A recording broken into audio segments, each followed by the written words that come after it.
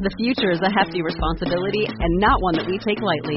But then taking things lightly has never been what Hefty is about. That's why we've created the Hefty Renew program that turns hard-to-recycle plastics into valuable resources like park benches and building materials. To participate, simply fill up an orange Hefty Renew bag with accepted items, tie it up, and drop it in with your regular recycling. That's it. It's that easy. It's time to rethink recycling with Renew. Particular valued resources may vary by geography. More info available at heftyrenew.com.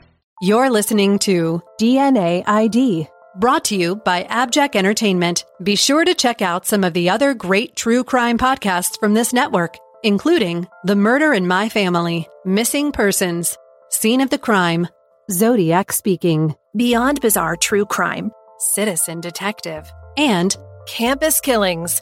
All of these podcasts are available for you to binge on right now, wherever you listen to podcasts. Subscribe where you're listening to this podcast so you don't miss an episode.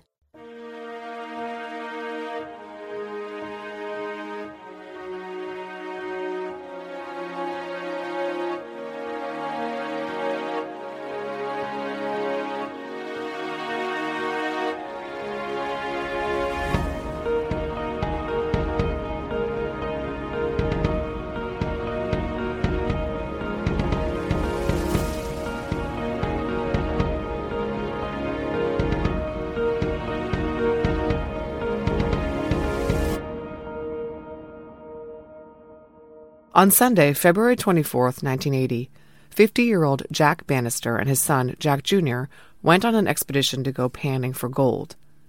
They set out from Jack Sr.'s home in Yakult to a quite remote area of Clark County, Washington, to sift through the pebbles in the Fly Creek area near Amboy.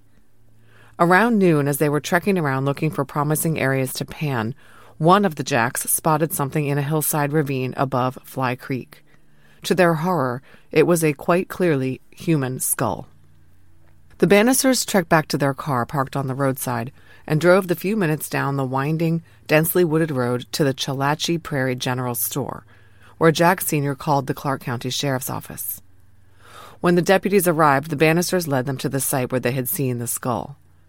It was indeed the remnants of a person. Let's get a good understanding of the setting so we can grasp where these bones were located. As I said, this was in a very undeveloped area of Clark County, which is still true today. Fly Creek runs through national forest land, private timberlands, and state-owned Department of Natural Resources areas. The Bannisters found Fly Creek Jane Doe, for so she came to be called, in the Chalatchie Prairie area outside Amboy. According to an article in the Columbian dated February 26, 1980, quote, "The bones were found along Fly Creek just south of Forestry Road 54 at Canyon Creek Bridge," end quote. This was right near the spot where Canyon Creek and Fly Creek converged. The skull was near a roadside turnout close to Fly Creek. Sergeant Fred Neiman Jr. of the CCSO, who has worked this case for 10 years, told me that Forestry Road 54 crosses Canyon Creek via a small bridge, and right before the bridge, there's a small access road that runs parallel to and above Fly Creek along the hillside. That is where Fly Creek Jane Doe was found. The area was covered with thick woods, and hikers, campers, and fishermen would not expect to see another person all day long. But the Jacks did see someone dead. Upon visual confirmation that the Bannisters had found a human skull, Clark County Sheriff's deputies put their boots on and conducted a thorough ground search for additional human remains. And they did find some more bones. Chief Criminal Deputy Chuck Brink said, quote, "The skull was found about 200 feet south of Fly Creek, and the other bones were spread about 100 feet beyond that," end quote. Deputies searched the area for close to 2 weeks. This from the March 4th, 1980 edition of the Columbian, quote, "Dogs trained to sniff out human remains will comb the Fly Creek area in northern Clark County Saturday in an effort to unearth additional clues as to the identity of a partial human skeleton found there last week. The dogs are from the Northwest Search Dogs, an organization of private citizens. Sergeant Robert Rayburn said the animals are specifically trained to locate bones and grave sites," end quote. They also used a special search unit from the Portland PD, but in the end, when they called off the search, they had found only a few bones, and some of them turned out to be animal bones. Photographs were taken of every bone in place before it was removed and of the surroundings and the setting. No one could tell initially whether the skeletal remains belonged to a male or a female, and it wasn't readily apparent how long the bones had been there. No tissue remained on the bones whatsoever, and in fact, some of them had verdant moss growing on the porous surfaces. An expert was brought in from the Southwestern Washington Research Unit in Hazel Dell to examine the bones on site. This expert estimated that the bones had been in the elements for more than a year, possibly as much as 15 months. It's now believed that the bones could have been there for close to 3 years. Finally, the bones were carefully removed and delivered to the Clark County ME's office, where Coroner Arch Hamilton examined them closely with the help of an anthropologist. His determination, after exhaustive review of the remains, which consisted of just the skull, some vertebrae, and some rib bones, was that they likely belonged to a girl between the ages of 13 and 18 years, probably around 15 and 16. The official cause of death of Fly Creek Jane Doe has never been released, but Sergeant Fred Neiman of the Clark County Sheriff's Office told me that death resulted from trauma to the skull, and this trauma was visible to anyone who viewed the skull. The Columbian reported that Fly Creek Jane Doe was shot in the head, but this has never been confirmed by law enforcement, and whether any bullets or shell casings were recovered from the site has never been addressed. Coroner Arch Hamilton also noted tooth and claw marks on some of the bones. Animal predation, rather than dismemberment by human hand, is believed to be responsible for the manner in which the bones were spread around, although I was told that this is not 100% certain. The fact is, there's a lot we still don't know about Fly Creek Jane Doe.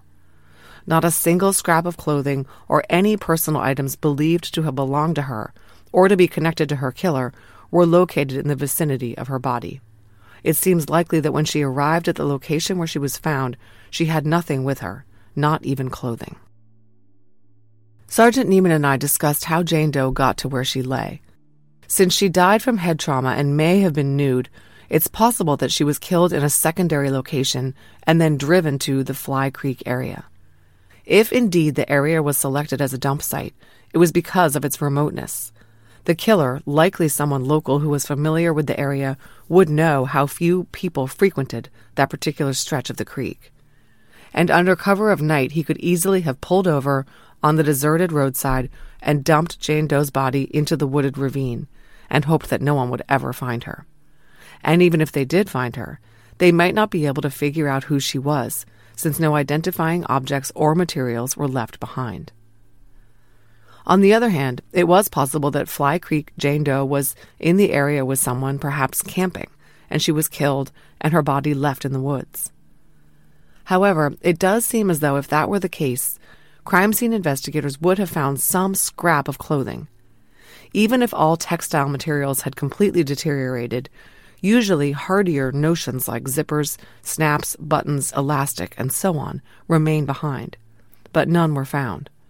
Fly Creek Jane Doe was likely deliberately discarded without these physical clues to her identity by someone who wanted to cover his tracks. And it worked. Authorities could not identify Fly Creek Jane Doe. Throughout the next few months, sheriff's deputies pursued missing persons reports from neighboring jurisdictions and checked with other area agencies for missing teens. As I mentioned, it was felt that the person who left Fly Creek Jane Doe where she was found was almost certainly a local, which greatly increased the chances that she, too, was from the area. It was initially thought that the bones might belong to missing Vancouver high school student Jamie Grissom, last seen in 1971 as she headed towards school. This was because her disappearance was well publicized in the area, and some of her personal items, including her purse and ID, had been found in May 1972 in Dole Valley near Yakult, the same general vicinity where Fly Creek Jane Doe's remains were found. This from the March 4, 1980 Columbian. Sheriff's deputies said today the bones probably do not belong to Jamie Grissom, who disappeared in 1971, as they once suspected. A sister of the girl was located this week, and descriptions she offered appeared not to match that of the remains found last week. Dental records expected to arrive later today will probably confirm that the skull is not that of Miss Grissom, a spokesman said, end quote. This proved to be correct. The general consensus based on dental records was that Fly Creek Jane Doe was not Jamie Grissom. According to an article in the Columbian in the fall of 1980, one Clark County detective spoke about the extensive dental work Fly Creek Jane Doe had had done, in hopes it would ring a bell with someone. Quote, "One unusual aspect of the girl's mouth is that her left canine or fang tooth is pushed forward one position, so that it is right next to her front teeth and looks overly large." End quote. It was hoped that a local dentist who worked on a teenage female patient might remember that. The girl also had 3 fillings, which were estimated to have been done sometime between 1963 and 1969. Clark County Coroner Arch Hamilton sent Fly Creek Jane Doe's skull to the University of Oregon Medical Center. There, a medical illustrator, Joe Ito, drew detailed images of the skull and teeth. From the Columbian, quote, "The drawings are being sent to dental journals across the country with the hope that a dentist will recognize the dental work," end quote. I'm not sure why photographs instead of drawings weren't used, but the drawings are very detailed. Anyway, it was apparent that the young murder victim had clearly had regular trips to the dentist and cared for her teeth. Based on assessments by experts who examined the remains, investigators came to suspect that Fly Creek Jane Doe was of Native American or possibly Asian heritage. This was because of some particular aspect of her bone structure, but it would turn out to be incorrect. It was also suspected that she had been an athlete or a laborer, because her skeleton bore signs that she had enlarged neck muscles, according to KATU. As for suspects, I'm going to address what all you true crime junkies are thinking. This is from the Columbian, quote, "Chief Criminal Deputy Chuck Brink of the County Sheriff's Office dismissed any connection of Sunday's find with the Ted murders, a series of at least 19 unsolved murders of co-eds or young working women in Washington, Oregon, Utah, Colorado, and Florida," end quote.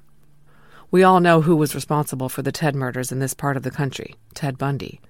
For a time, it was thought that he might have killed Fly Creek Jane Doe, but he turned out to have been in Florida around the time we now know she was murdered. I don't know how the Green River killer, Gary Ridgway, was ruled out, but he operated 3 hours away and was not known to be in the area where Fly Creek Jane Doe was found. Finally, there was another very good suspect, a potential serial killer named Warren Forrest. I'll touch on him more in a little bit. The future is a hefty responsibility and not one that we take lightly. But then taking things lightly has never been what Hefty is about. That's why we've created the Hefty Renew program that turns hard-to-recycle plastics into valuable resources like park benches and building materials. To participate, simply fill up an orange Hefty Renew bag with accepted items, tie it up, and drop it in with your regular recycling. That's it. It's that easy. It's time to rethink recycling with Renew. Particular valued resources may vary by geography. More info available at heftyrenew.com. A composite sketch of Fly Creek Jane Doe by a forensic sketch artist was circulated in the media, but no tips paid off. Years passed. In 2005, NCMEC created a facial reconstruction of Fly Creek Jane Doe and continued to ask the public for leads. A piece on KATU in that same year contained some more information from a Sergeant Craig Hogman with the Clark County Sheriff's Department. Examination of Fly Creek Jane Doe's remains over the years had narrowed down the time frame in which she was believed to have been born to between the years 1964 and 1966, and the time she died to between December of 1978 and April of 1979. The original coroner's estimation that she was between 15 and 16 years old at the time of her death was believed to be accurate. And by this point in time, 2005, a DNA profile of Fly Creek Jane Doe had been prepared. Laboratory technicians had been able to extract DNA from Fly Creek Jane Doe's teeth. Now, 25 years after she was found, investigators were comparing her DNA to that of 3 missing girls to either rule out that they were Jane Doe or confirm her identity. What happened was investigators released an updated composite of Fly Creek Jane Doe in honor of the 25th anniversary, and 3 families called in and asked if their missing loved ones could be Fly Creek Jane Doe. Laboratory tests were conducted to run the comparisons. 2 of the missing girls were Jamie Grissom, who still had never been found, and 14-year-old Sherry Wyant. The third girl was not named by police. DNA from the families of the 3 missing teens was sent to the University of North Texas Center for Human Identification Project, which performs testing on unidentified human remains and family member reference samples pursuant to a DOJ grant. Results in 2006 ruled out all 3 girls as Fly Creek Jane Doe. Many other Jane Does were compared to Fly Creek Jane Doe over the years, after she was listed in the NCI database, NamUs, and NCMEC. None of them were ever a match. Additional facial reconstructions over the years also led nowhere. In 2016, Dr. Nikki Costa of the Clark County Medical Examiner's Office again made use of new technology to try to identify Fly Creek Jane Doe. She commissioned a new NCMEC reconstruction of the girl's likeness that created a 3D image of Fly Creek Jane Doe based on her skull structure. The resulting image looked lifelike, but still did not result in any helpful leads. In 2019, it was time to enlist Parabon. Cold case detective Lindsay Schultz of the Clark County Sheriff's Office requested Parabon to work up a phenotype of Fly Creek Jane Doe. DNA samples taken from the teeth in the skull found by the Bannisters was sufficient to generate a SNP profile, which indicated that Fly Creek Jane Doe was of Northern European descent, with fair, unfreckled skin, brown hair, and brown or hazel eyes. She was not, as had been believed, Native American. In this case, I was able to get some specific details on the forensic genealogy that eventually identified Fly Creek Jane Doe. Parabon did the work. Just so listeners know, there is a movement away from the use of the term matches because it is found to be confusing. The terms genetic association or DNA relative are used instead. Anyway, when Fly Creek Jane Doe's DNA was uploaded to GEDmatch, the genealogist saw that the top DNA relative was a male who shared 110 centimorgans in common with Jane Doe. This made him a probable second cousin once removed, and he was located in Washington state. This was promising, of course. The second closest DNA relative to Jane Doe was a woman in Vancouver, Canada, who shared only 46 centimorgans in common with her, not very much. But this second DNA relative's mother was also in GEDmatch, and she shared 0 DNA with Fly Creek Jane Doe, which was an important indicator that this second DNA relative was related to Jane Doe along her paternal line. Further, this second DNA relative shared no DNA with the top DNA relative, the one with 110 centimorgans in common. This meant that the genealogist had likely figured out 2 separate branches of Jane Doe's family tree. A helpful tool that the genealogist can use shows them the matches of matches. In other words, they can run a search for DNA relatives that both their subject and a specific DNA relative or group of relatives have in common. This allows the genealogist to figure out additional DNA relatives of their subject and determine which tree branches they fall under, based on who the DNA says they're related to. In this case, a DNA relative that the top DNA relative and Jane Doe shared in common proved to share 39 centimorgans in common with Jane Doe, a third cousin once removed, on the same side of her family as the top DNA relative. Building out this side of the tree and finding where these DNA relatives converged led to the ancestral marriage of a John Walke, born in Virginia in 1811, and a Frances Kercheval, born in 1817 in Ohio. The genealogist ran the same matches of matches search for Jane Doe's second highest DNA relative, the Canadian woman with 46 centimorgans in common along Jane Doe's paternal line. This Canadian woman's heritage included Nova Scotian and Ontarian roots. The genealogist discovered that there was a DNA relative who shared 45 centimorgans with Jane Doe, who had connections to a family with the surname Brown, rooted primarily in Nova Scotia. And DNA relative number 2 also had the name Brown in her family. So the genealogist was hoping to find where these 2 ancestral lines connected. She looked to see if any descendants of the Walke-Kercheval marriage had migrated toward the Pacific Northwest and married into a Canadian-based family with Browns in their background. She followed the descendants from this ancestral marriage down their lineage to the top DNA relative, Mr. 110, looking for descendants who had moved to the West Coast. And she found one. This was the top DNA relative's great-grandfather, who had moved west from the Virginia area. But she could not find an intermarriage between this man and anyone from Canada. She had decided to look at this great-grandfather's siblings and see if any of them had also moved west. And sure enough, his sister had left Virginia and moved to Chicago. And while in Chicago, this woman had married a Canadian who had Browns in his family tree. This was the marriage between Elizabeth Fleming of Virginia, whose mother was a Walkie, and Andrew Morden, whose mother's maiden name was Brown, and she was from Nova Scotia. She was a great-great-aunt of DNA relative number 1.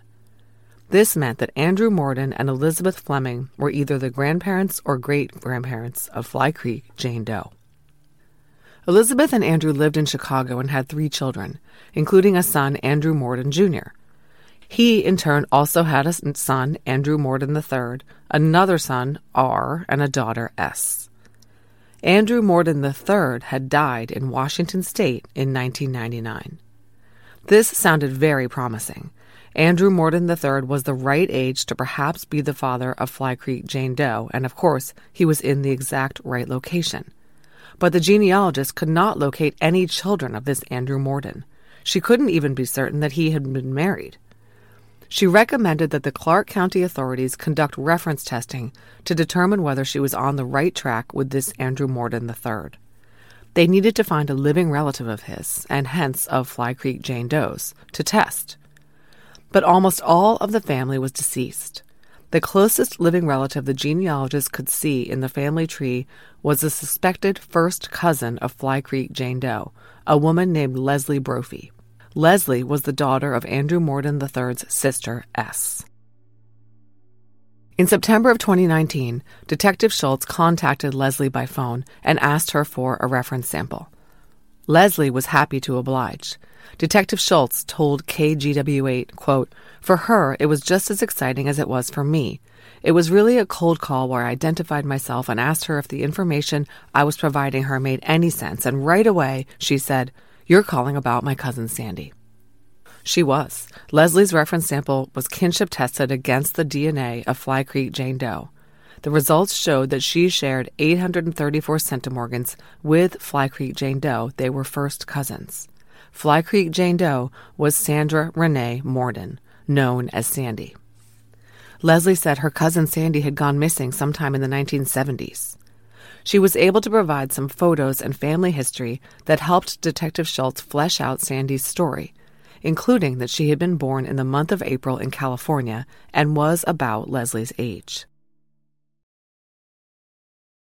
The future is a hefty responsibility and not one that we take lightly. But then, taking things lightly has never been what Hefty is about. That's why we've created the Hefty Renew program that turns hard-to-recycle plastics into valuable resources like park benches and building materials. To participate, simply fill up an orange Hefty Renew bag with accepted items, tie it up, and drop it in with your regular recycling. That's it. It's that easy. It's time to rethink recycling with Renew. Particular valued resources may vary by geography. More info available at heftyrenew.com. Once Sandy was identified, CCSO detectives started a homicide investigation from square one, focusing on victimology. Because now that they knew who Sandy was, statistically, odds were they could figure out who killed her by looking into those who played a part in her life. They dug into everything they could find about Sandra Morden, her background, her family, her friends and acquaintances, her habits, hobbies, and home life. Sandy was born in San Francisco on April 29, 1962, to father A. B. Morden and mother Catherine Irene Long Morden, according to her birth certificate. It's unclear when exactly her parents married, but the little family moved to the Portland area from San Francisco in the late 1960s. They moved to Vancouver, Washington sometime after that. Kathy and Andy divorced in Oregon in February 1971. Both parents lived in the Portland and Vancouver areas, but they bounced around from place to place quite a bit, and Sandy didn't have much of a home life.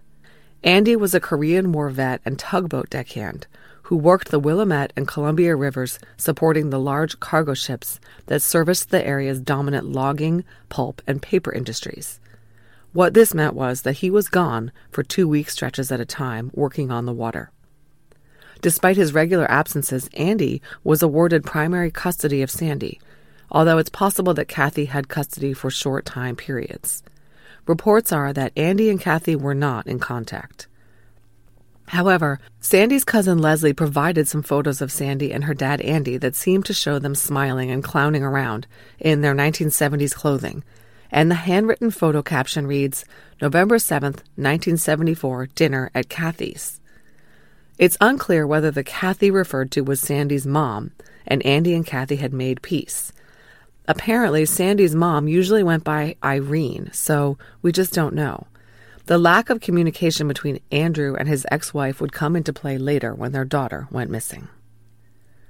From what investigators have been able to piece together, Sandy was shuffled around quite a bit between her parents. She went to school in different states and also lived with multiple other families during Andy's tugboat shifts.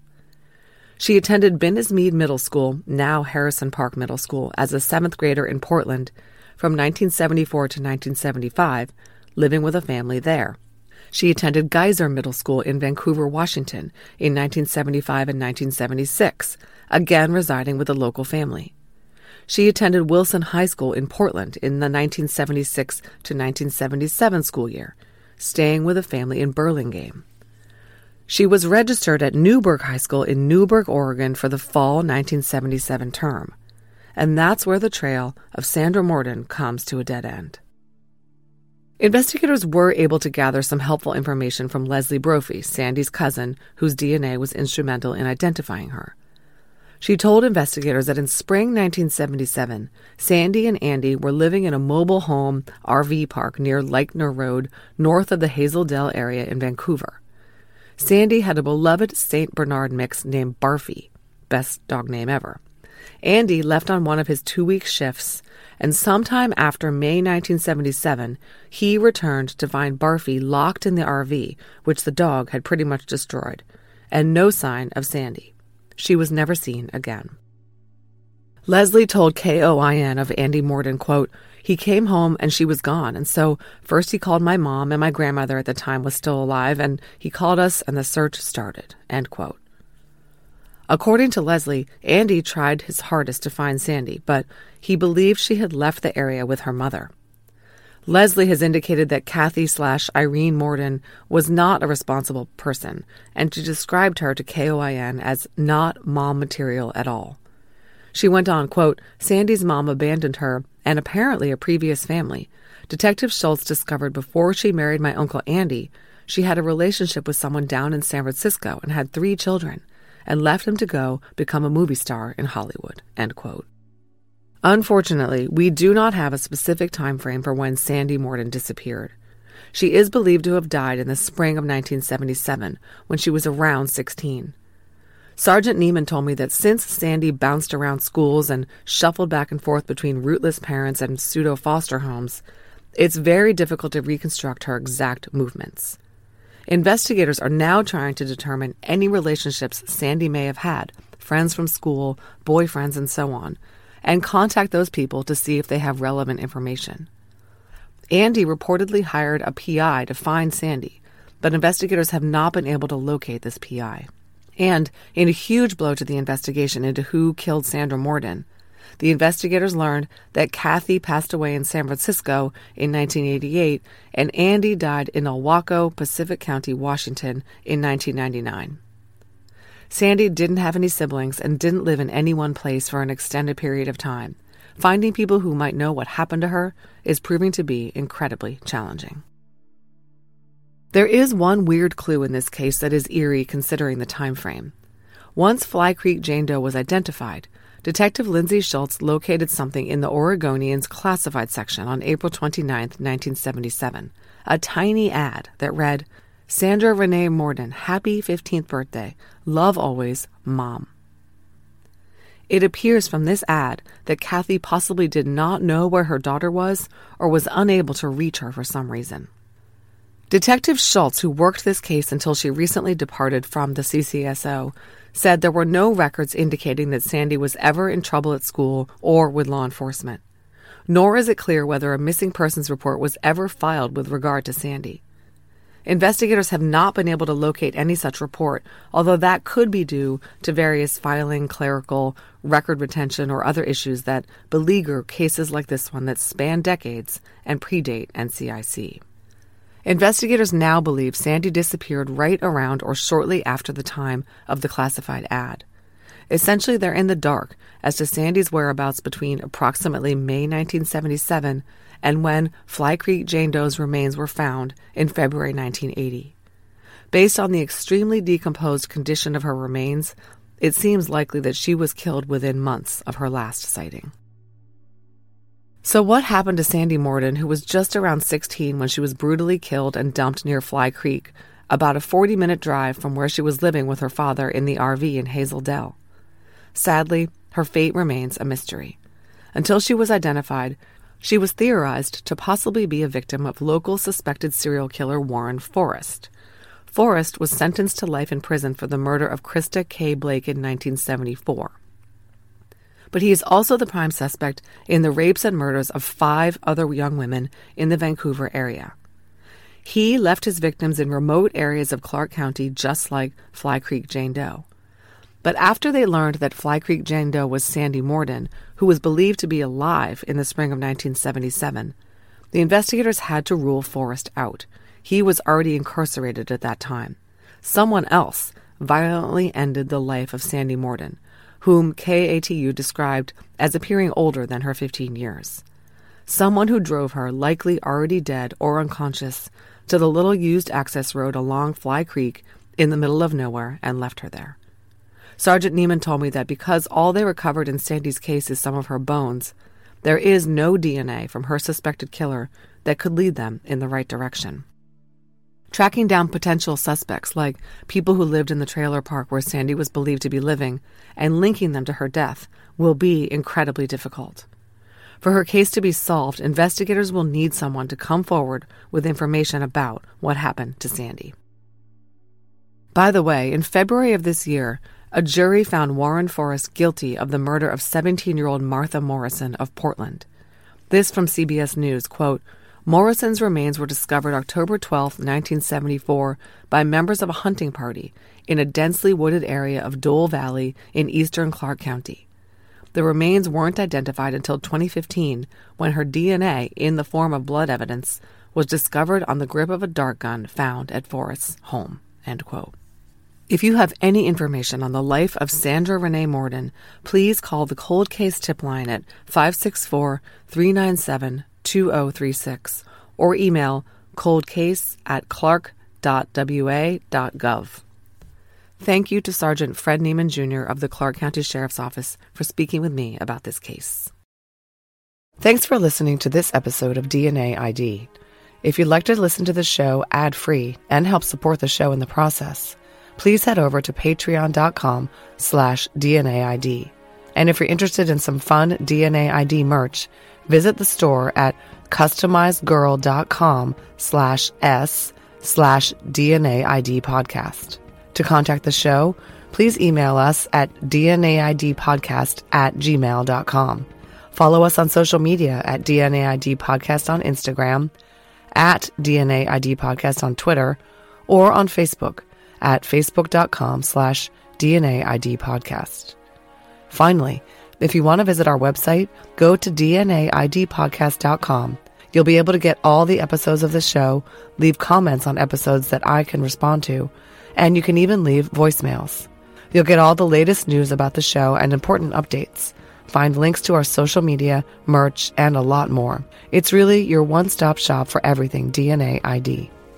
DNA ID is written, researched, and hosted by me, Jessica Betancourt. It's produced by me and Mike Morford of Abjack Entertainment. Music by Connor Betancourt. Check out our other collaborative podcasts, Scene of the Crime, Missing Persons, and Beyond Bizarre True Crime.